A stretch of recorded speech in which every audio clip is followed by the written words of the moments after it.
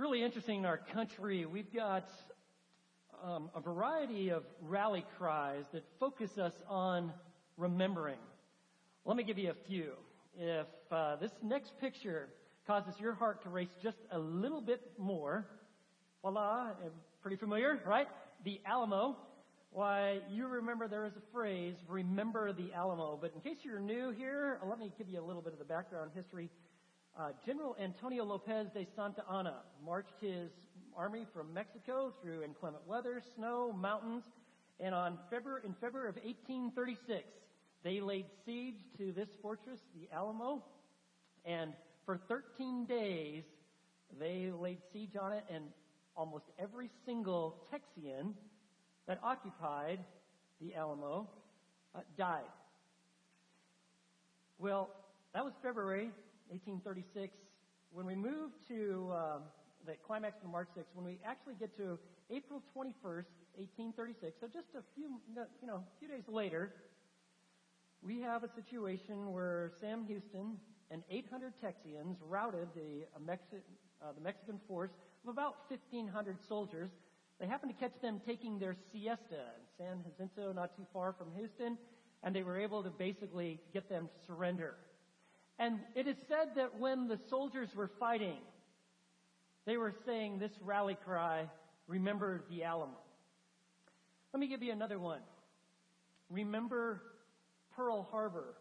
December 7th, 1941, the Japanese, with just a singular, carefully planned event, pretty much wiped out our complete naval fleet in the Pacific.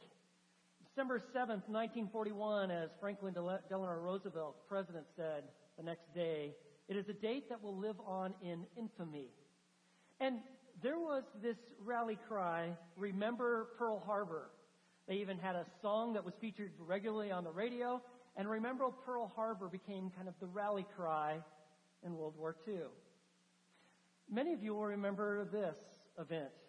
Remember 9/11. September 11th, 2001, 4 American airliners were hijacked by 19 Muslim terrorists with box cutters and knives. They were successful in flying 2 of the planes into the World Trade Center, 1 plane into the Pentagon, and another that went down in a field about 80 miles southeast of Pittsburgh.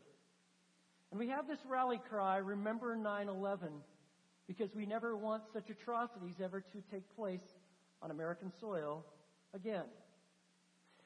But when it comes to our faith as Christians, we also have a rally cry. But it's not a rally cry to remember something that was done to us. It is a rally cry to remember something that was done for us. And as we're making our way through the book of 2 Timothy, when you come to verses 8 and 9, you hit upon it. These are such powerful verses. And let's take a look at it, because I want you to see the rally cry of our Christian faith. Chapter 2, verse 8, 2 Timothy. Remember Jesus Christ, risen from the dead, descendant of David, according to my gospel, for which I suffer hardship, even to imprisonment, as a criminal, but the word of God is not imprisoned. These 2 verses highlight the rally cry of our faith.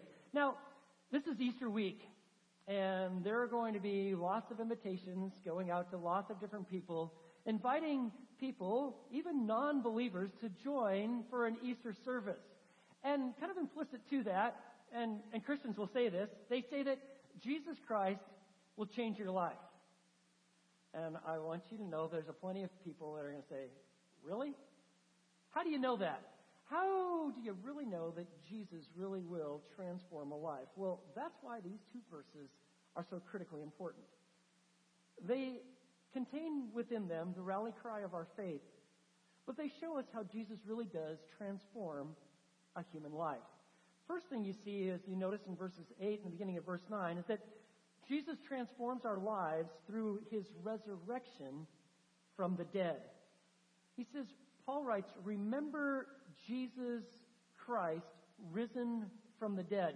Very interesting. Jesus is his human name. The eternal Son of God enters into humanity. He takes on a human name that was actually given. God actually, the Father says, "You shall call his name Jesus, for he will save his people from their sins." His human name is Jesus. Christ, Christos, speaks of Messiah, or the Anointed One. You see, Jesus Christ is fully man and fully God, and he must be both. He must be fully man in order to identify with humanity. But he must be also fully God to pay the Father's just wrath against sin.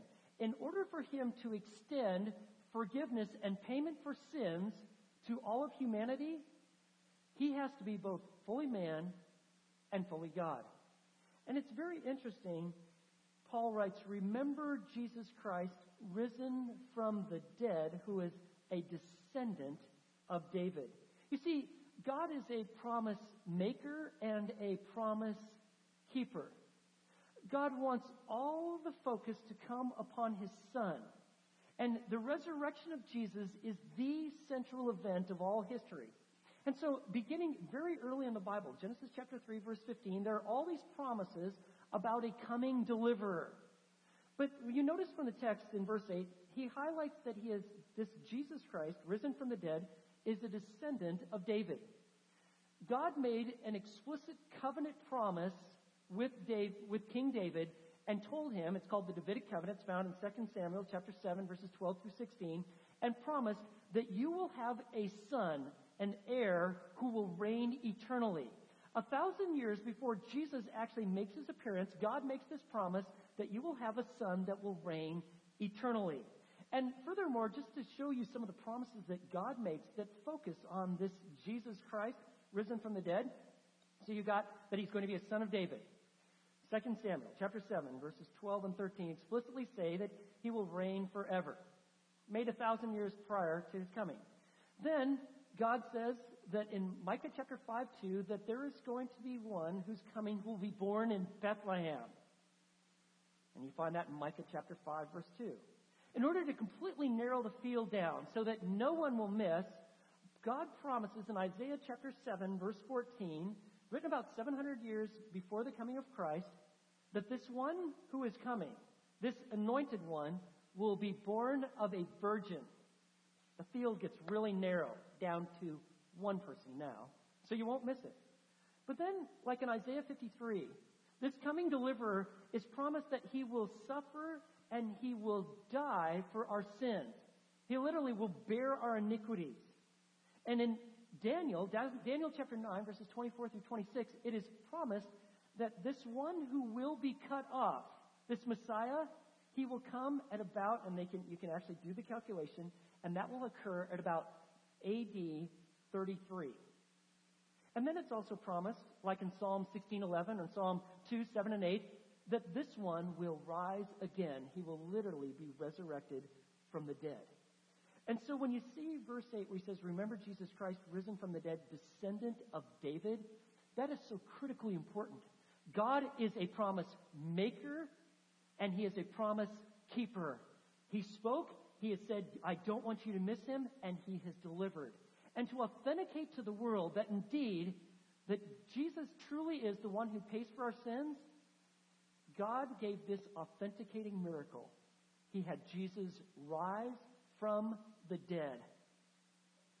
And that's why the rally cry of our faith is, "Remember Jesus Christ, risen from the dead."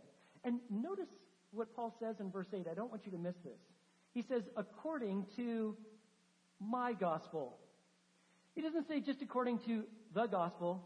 You know that you are a believer in Christ when you can say this, "According to my gospel." It's kind of like you see a bunch of kids and you could say, "There are the kids." But when you say, "There are my kids," that speaks of ownership.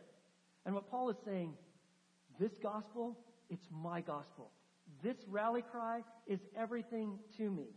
It is this promise, it's prophesied in the Old Testament, God has delivered, and he's authenticated to the world through the resurrection of Christ. This is the rally cry of our faith. You see, when Jesus rises from the dead, that authenticates the world that indeed he is the promised deliverer. And when, through the resurrection, think of it just for a minute.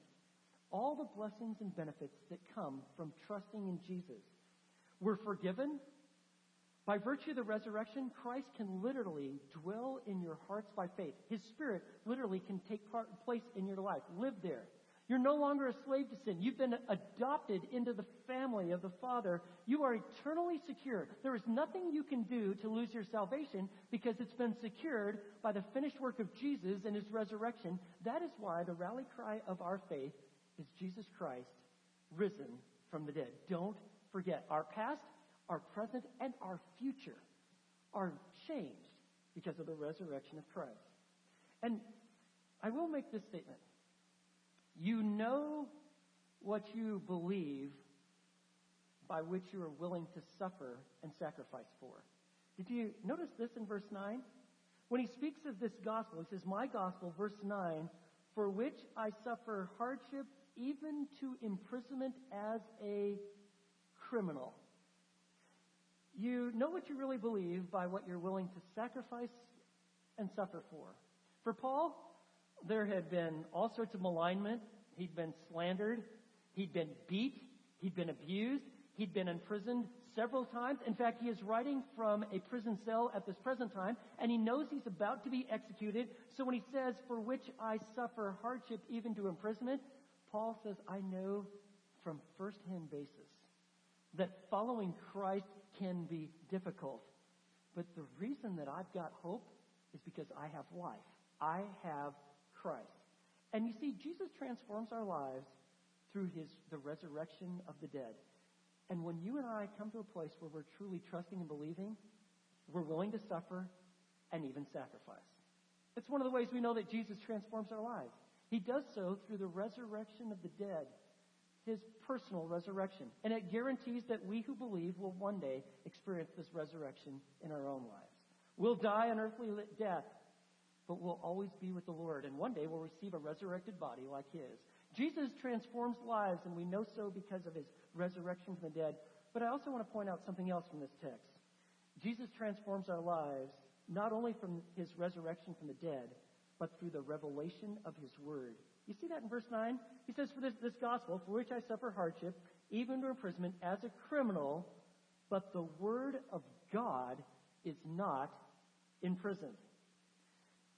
You can chain me, you can imprison me, but you cannot chain the Word of God.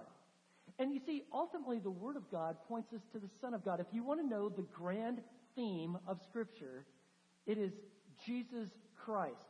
The Old Testament shows our need for Him. It tells us who God is. It reveals aspects of God's character. Anything from His Creator to the one who's the lawgiver, the one who upholds justice, the one who will provide a deliverer, that sin requires a payment. And the New Testament not only highlights the coming, the birth, the life, the death, the resurrection of Christ, but all the implications. All of the Bible points to Jesus Christ, and that is why the rally cry of our faith is remember Jesus Christ risen from the dead. And that is like what Jesus wants us to understand. God's Word brings revival to our lives because it points to Him. Do you remember after His resurrection? It's recorded in Luke chapter 24. He is on a road going to Emmaus. There's two other guys with him. And these two guys, they don't recognize Him. Their eyes are prevented from seeing Him. And it said this, and He said to them, Jesus speaking, O foolish men and slow of heart to believe in all that the prophets have spoken. Was it not necessary for the Christ to suffer these things and to enter into His glory? Then, beginning with Moses, that's the first 5 books of the Bible, and with all the prophets, He explained to them the things concerning Himself in all the Scriptures. I would have loved to have been on that journey. Can you imagine being with the resurrected Christ and Him showing, beginning with the first books of the Bible and the prophets, how these words speak of Him, and to be there with Him in His resurrected state? But that's what the Word does. That is why we know that God really transforms us. And He does so through the Word, and this Word of God points to the Son of God. Remember when John was one chapter away from closing his gospel? In John chapter 20, beginning in verse 30, he writes this, Therefore many other signs Jesus also performed in the presence of disciples, which are not written in this book. There's a lot more that Jesus did, but they're not written. But listen to this. But these have been written so that you may believe that Jesus is the Christ, the Son of God, and that believing you may have life in His name. Everything that you and I need for life, faith, salvation, hope, it's found in the Word. And the Word speaks of Jesus. The question is, will you believe? These things have been written so that you will believe. You see, Jesus transforms our lives through His resurrection and through the giving, the revelation of His Word.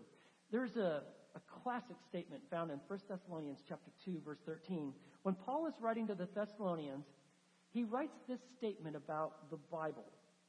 He says, 1 Thessalonians 2:13, for this reason we also constantly thank God that when you received the Word of God, which you heard from us, you accepted it not as the word of men, but for what it really is. What is it? It is the Word of God, which also performs its work in you who believe. You believe in Christ? God takes His Word and brings about a work in your life. He renews your hope. He corrects you. He trains you. He shows you the way to go. He renews you that even though it seems like the world is spinning out of control, that God is sovereign and that He is good and that you can trust Him. All of this comes from the Word. That is why whenever you find classic Christianity, the real deal, you always have people believing and trusting in the resurrection of Christ, and they are diving into the Word because it's the Word of God that brings transformation in the lives of people. We believe that. I know, like, it's in vogue now to kind of get away from this book. Like, people even reading Bibles. Nah, not so much. Even pastors preaching passages of Scripture. Now, we'll throw in maybe a couple Bible verses here and there, but the idea is that I got to keep you entertained. I just got to engage you. I got to pass on some nice truths to keep you happy and keep you going for the next week. But that's not classic Christianity. Classic Christianity is when the Word of God brings transformation to the lives of His people. Transformation comes from God's revelation. And that's why Paul says, listen, the Word of God, you can chain me, but the Word of God is not imprisoned. You see, when we read the Word, it reminds us of the rally cry of our faith. Remember Jesus Christ, risen from the dead. I mean, think of some of the problems that you're in, or some of your worst decisions, or the times that you were absolutely unfaithful. You knew the right thing to do, and you just blatantly did the opposite. You sinned. Was it also the time when you did not remember Jesus Christ risen from the dead, nor recall His Word? You see, God brings transformation through His revelation. And classic Christianity is focused on Christ and Him risen from the dead and from the power of His Word that the Spirit uses in the lives of His people. And friends, this was the early church. Really interesting. I've never been to Rome. I'd love to go there. But there are reported about 600 miles of catacombs underneath the city of Rome. They believe that these were nearly all dug and occupied for worship by Christians over about 3 centuries, about 300 years. And Christians who underwent all sorts of persecution had to worship underground, and so they did, underneath Rome. It's just profound imagery. And one of the common inscriptions that they find on these walls and these catacombs where people were buried and the early Christians worshipped is this phrase: the Word of God is not bound. Where did they get that? From this text. Do you see it? For the Word of God, it's not imprisoned. See, this Word brings revival to our life. It brings transformation. And in the attempts of the world and the driving nature of Satan is to end our trust and faith in this book, to remove this book, if at all possible, from every sphere. If he can't take it out of the church, he'll get believers to not believe that they ever have to be in it. I mean, if you want some pictures from history, look at like in the 1930s. Stalin ordered a purge of all Bibles and all believers. Meaning, if you had one, it was taken and destroyed. If you believed it, you were taken and destroyed like in the gulags of Siberia. You were called an enemy of the state if you believed this book. You look at some of the places around the world where there has been a clampdown on Christians. If you want a classic example of this, you can not only look in some Muslim countries, but you can also look at places like North Korea, where to even be caught with a Bible leads not only to your imprisonment, but to your family and your extended family. Why? Why such hatred for this book? Because this book frees people. It points to the resurrection of Christ. It gives them eternal hope and security. It revives lives, and the world will not have it. And so, friends, you have to understand, God's Word is so critically important to our life because when we're trusting in the resurrection of Christ and His revealed Word, God brings transformation. I heard this crazy story about this husband and wife. The husband had been very ill, and they'd done some tests, and they're trying to figure out what's wrong with him. And they had this follow-up appointment with the doctor to find out, what can be done. But the husband was too sick to go, so just the wife went to the appointment. And the doctor said, your husband's sick, but I think we can make him well. In fact, it's pretty simple. I think all he really needs is this. He needs for you to make him like a really good breakfast in the morning. He's going to need a real hearty, savory lunch, and then a really good dinner. That evening meal, that supper. If you do that for about 2 weeks, I think he's going to do just fine. So the wife heard it. And she comes home. And there's her husband sitting there. And he goes, well, what did the doctor say?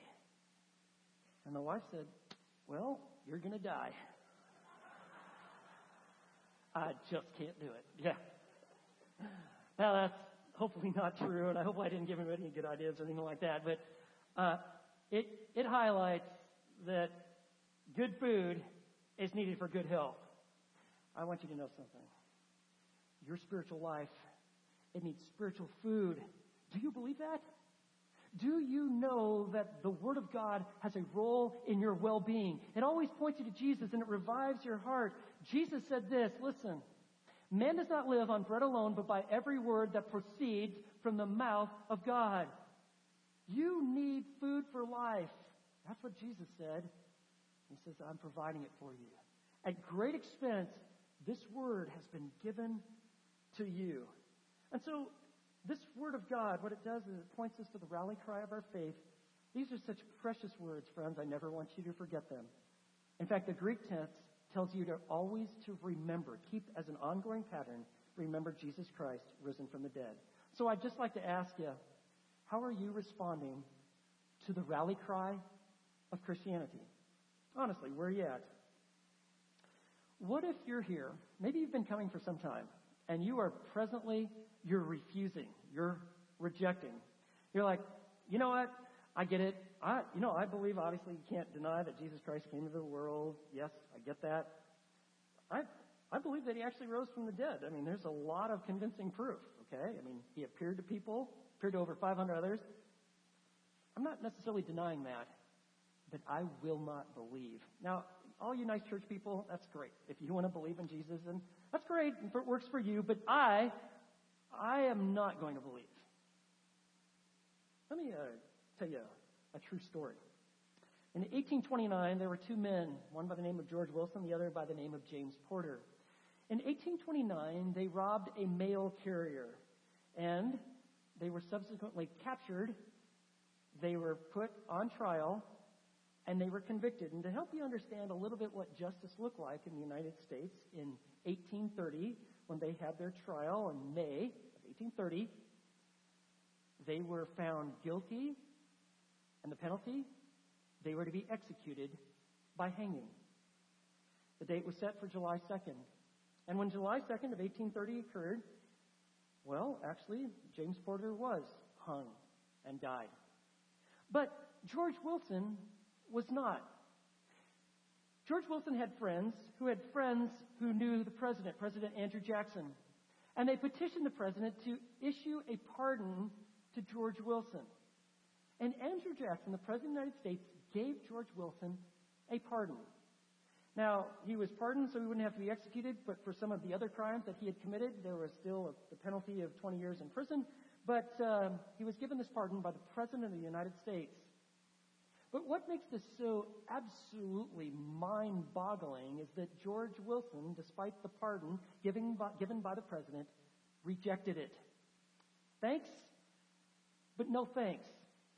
Nothing like this had ever occurred before. Not knowing what to do, the U.S. Supreme Court stepped in, and they determined this, quote, "The court cannot give the prisoner the benefit of the pardon unless he claims the benefit of it."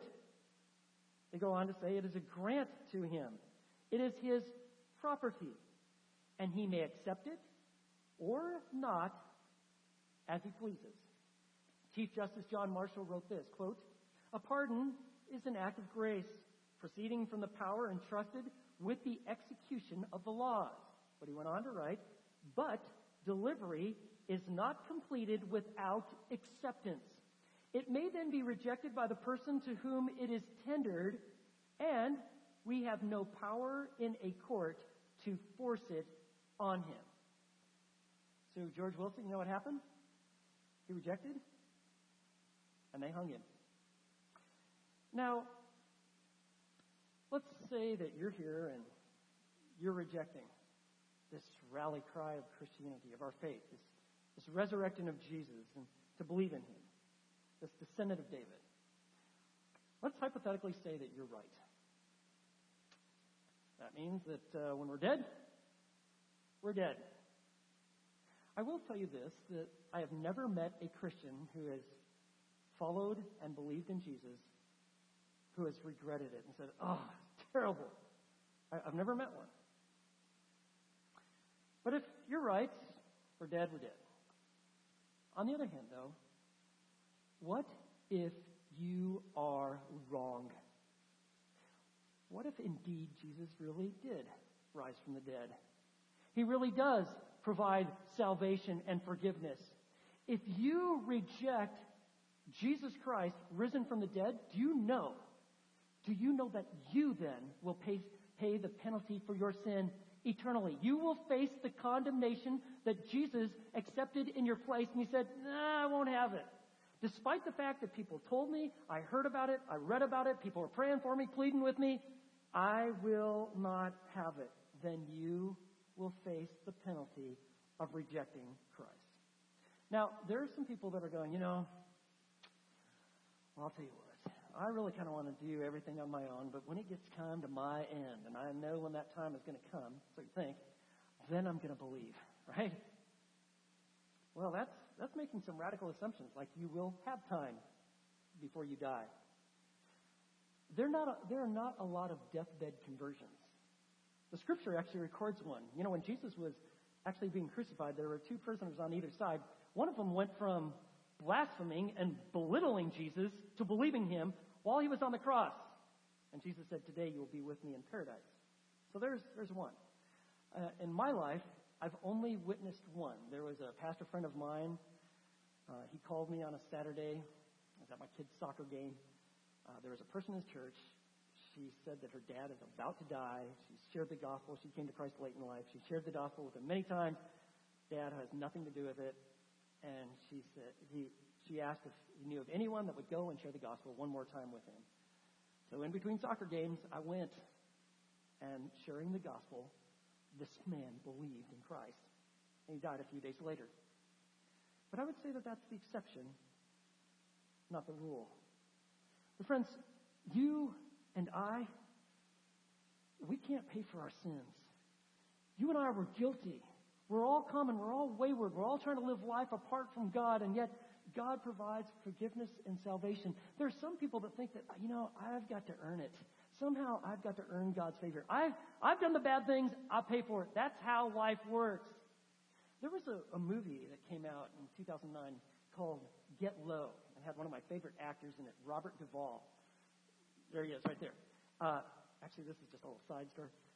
I was in Austin at the Salt Lake barbecue place with a couple of California pastors one day, And Robert Duvall walked in, and my two California pastors recognized him immediately. Like, there's Robert Duvall. Like, what? There he was, right there. He does exist. And so I love Robert Duvall. It was really kind of cool. I had to see this movie simply because he's in it. And this is a very interesting movie because in this movie, it's about this 1930s Tennessee hermit by the name of Felix Bush. And Felix Bush, in this movie, he decides that he wants to actually see and purchase his own funeral. And Felix Bush has lived his life as a hermit. And it's all because he thinks that he can have a self-atonement project to pay off his sin. Now, you find out in the movie that his sin was that he had an adulterous relationship with another man's wife. This husband found out, and he killed his wife. And so Felix Bush spent the next 40 years depriving himself of all happiness, didn't get married, no children, just tried to pay for his sins. So he goes, after 40 years, to go find a pastor to do his funeral. And so he approaches this Reverend Gus Horton, and he says, it's time for me to get low. And the pastor's like, what are you talking about? He's like, I want my funeral. And he's like, well, your funeral for me? Yeah, I want you to do it. And then Felix Bush says, hey, so what will you say about me? I'm like, well, I've heard stories. He's like, what stories? Well, people talk, but my mama told me that gossip is really like the devil's radio. But then this is what the pastor says, and he tells Felix Bush this. What matters, though, is that when you come to the end of your life, that you're ready for the next one. Now, have you made peace with God, sir? And Felix says, I've paid. But this pastor disagrees, and with great clarity, this is what he says. Mr. Bush, you can't buy forgiveness. It's free. But you do have to ask for it. You can't buy it. It's free. But you got to accept it. So the question is, what are you doing with Jesus? Have you come to a place where you're trusting Him, Christ, and Christ alone? Friends, the reason that Christians rejoice in Jesus, He is everything to us. He is forgiveness and He's life. And that is why, remember Jesus Christ, risen from the dead. It's the rally cry of our life. Remember what Jesus said? John 11, 25 and 26. Jesus said to her, I am the resurrection and the life. He who believes in me will live even if he dies. And everyone who lives and believes in me will never die. And he says, do you believe this? Friends, this is the crux of the matter. This is why this week is so critically important. This is the opportunity for the world to come face to face with the reality that Jesus Christ is indeed risen from the dead. Last Sunday, it was in the evening, I went to the grocery store, picked up some groceries, got to get through the week, and I saw a guy, he's in our business community, and I've built a relationship with him, and I've talked with him on several occasions, and I invited him to our Easter services next Sunday. I said, hey, we got one at 9, one at 10:45. Love to have you join us. And he got back to me and said, well, I'm actually going to be going to this church. He named a mainline denomination that apparently he affiliates with. And so I'm loading up my groceries in my back of my car in the trunk. And he comes up to me in the parking lot. And he said, hey, Grant, I want you to know that a couple years ago, I actually had a meeting with a pastor. And he says, I'm not going to tell you this guy's name, but this pastor said, I hate Easter. And you could tell us this is pretty serious with this guy. And he said, and to use his words, in the Christian religion, Easter is the most important event. It's even more important than Christmas. I said, that's right. The resurrection changes everything. And he went on to tell me about his grown-up daughter, and she's got some pretty serious problems. He wanted me to pray for her. But it was really interesting. This guy, he's thinking pretty clearly and a lot about the resurrection. He sees it's wrong when a Christian, especially like a pastor, says, I hate Easter. Actually, friends, remembering Jesus Christ risen from the dead, that is the rally cry of our faith. It is the ultimate joy. And so, we've been talking about this. Each one, reach one. Friends, there are people in your life that are just waiting for an invitation. They need to know and believe in Christ. And friends, this is our week to do just that. You see, Jesus Christ really transforms our lives when we remember that he is risen from the dead. And so I just give you this challenge. We're praying and asking that as you walk out these doors, that you will be revived and renewed in your faith, that there will be a boldness and a confidence and a joy in knowing the risen Lord, that you would actually engage people with a conversation and at least invite them to hear this Easter about Jesus, risen from the dead. Let's pray. Lord, I come with my friends, and we thank you for your word, this rally cry of our faith. Remember Jesus Christ, risen from the dead. And for someone who has come here today who's never trusted in Jesus, maybe they've been here for a while, and now you've got their full attention and they believe, would they just pray with me and say, Lord, I turn from myself. I believe Jesus died for my sins, and I trust in him now. Lord, lead me and guide me. And Lord, for all of us, may we have just a renewal in our faith, a passion for knowing and loving Christ. And would you give us the ability to have confidence, to walk by faith and not fear, to engage those who need to hear and the lost with the life-transforming truth that Jesus is risen from the dead. We ask this as we pray in Jesus' name. Amen.